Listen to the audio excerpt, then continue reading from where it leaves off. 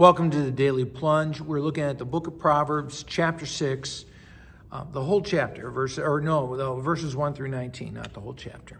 Anyway, the advice of the father, the spiritual father, to his son or to his disciple is, if you put up a promise for your neighbor, if you've made a pledge for a stranger, you may have just pulled yourself down into a pit and snared yourself by your own mouth, as it says.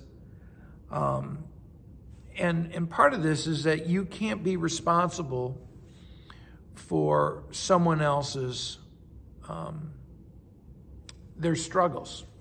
We can help people, but we have to be careful not to take responsibility for someone else's problem.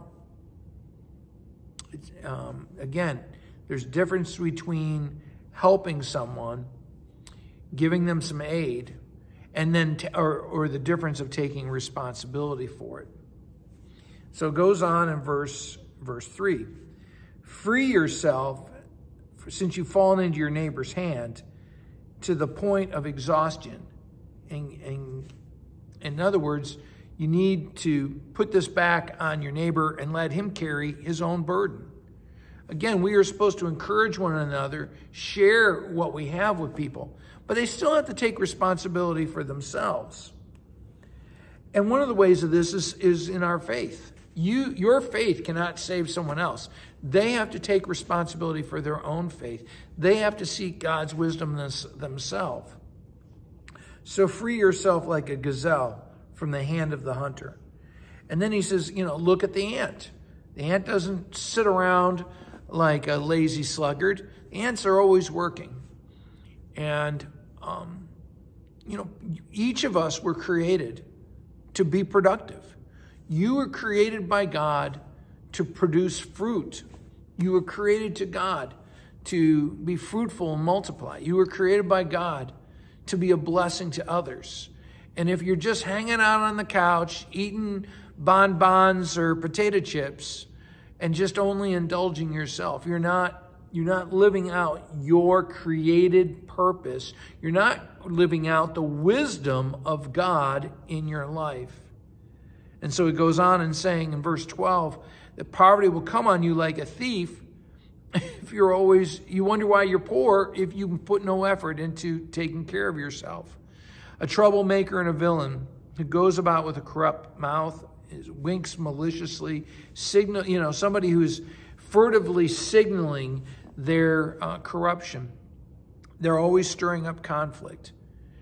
And again, this is a warning about people who are not living according to God's wisdom, but instead are they're troublemakers with deceit in their heart. So then we get down to verse 16. There are 6 things the Lord hates: haughty eyes, lying tongues, hands that shed blood, innocent blood, wicked scheming hearts, evil rushing feet, false witness, and a person who stirs up conflict. And, one of the things, again, is all of this is done out of their body is turned into a platform for sin. And that's not what God wants. Well, thanks, friends. Have a blessed day. Thanks for joining us today for the Daily Plunge. We hope you hear the Lord speaking into your life. We invite you to subscribe so you can receive this plunge into the Word daily. If you found inspiration from this daily devotional, why not share it with someone you know? It is available in video on Facebook and YouTube and in audio format on Apple iTunes, Spotify, and everywhere your favorite podcasts are found. If you want to help support this ministry, go to Apple Podcast and give us a short 5-star review. Finally, we invite you to join us for worship on Sunday mornings at St. John's Lutheran outside Fort Wayne, Indiana. Check out our website at sjlt.org. May the Lord bless you this day.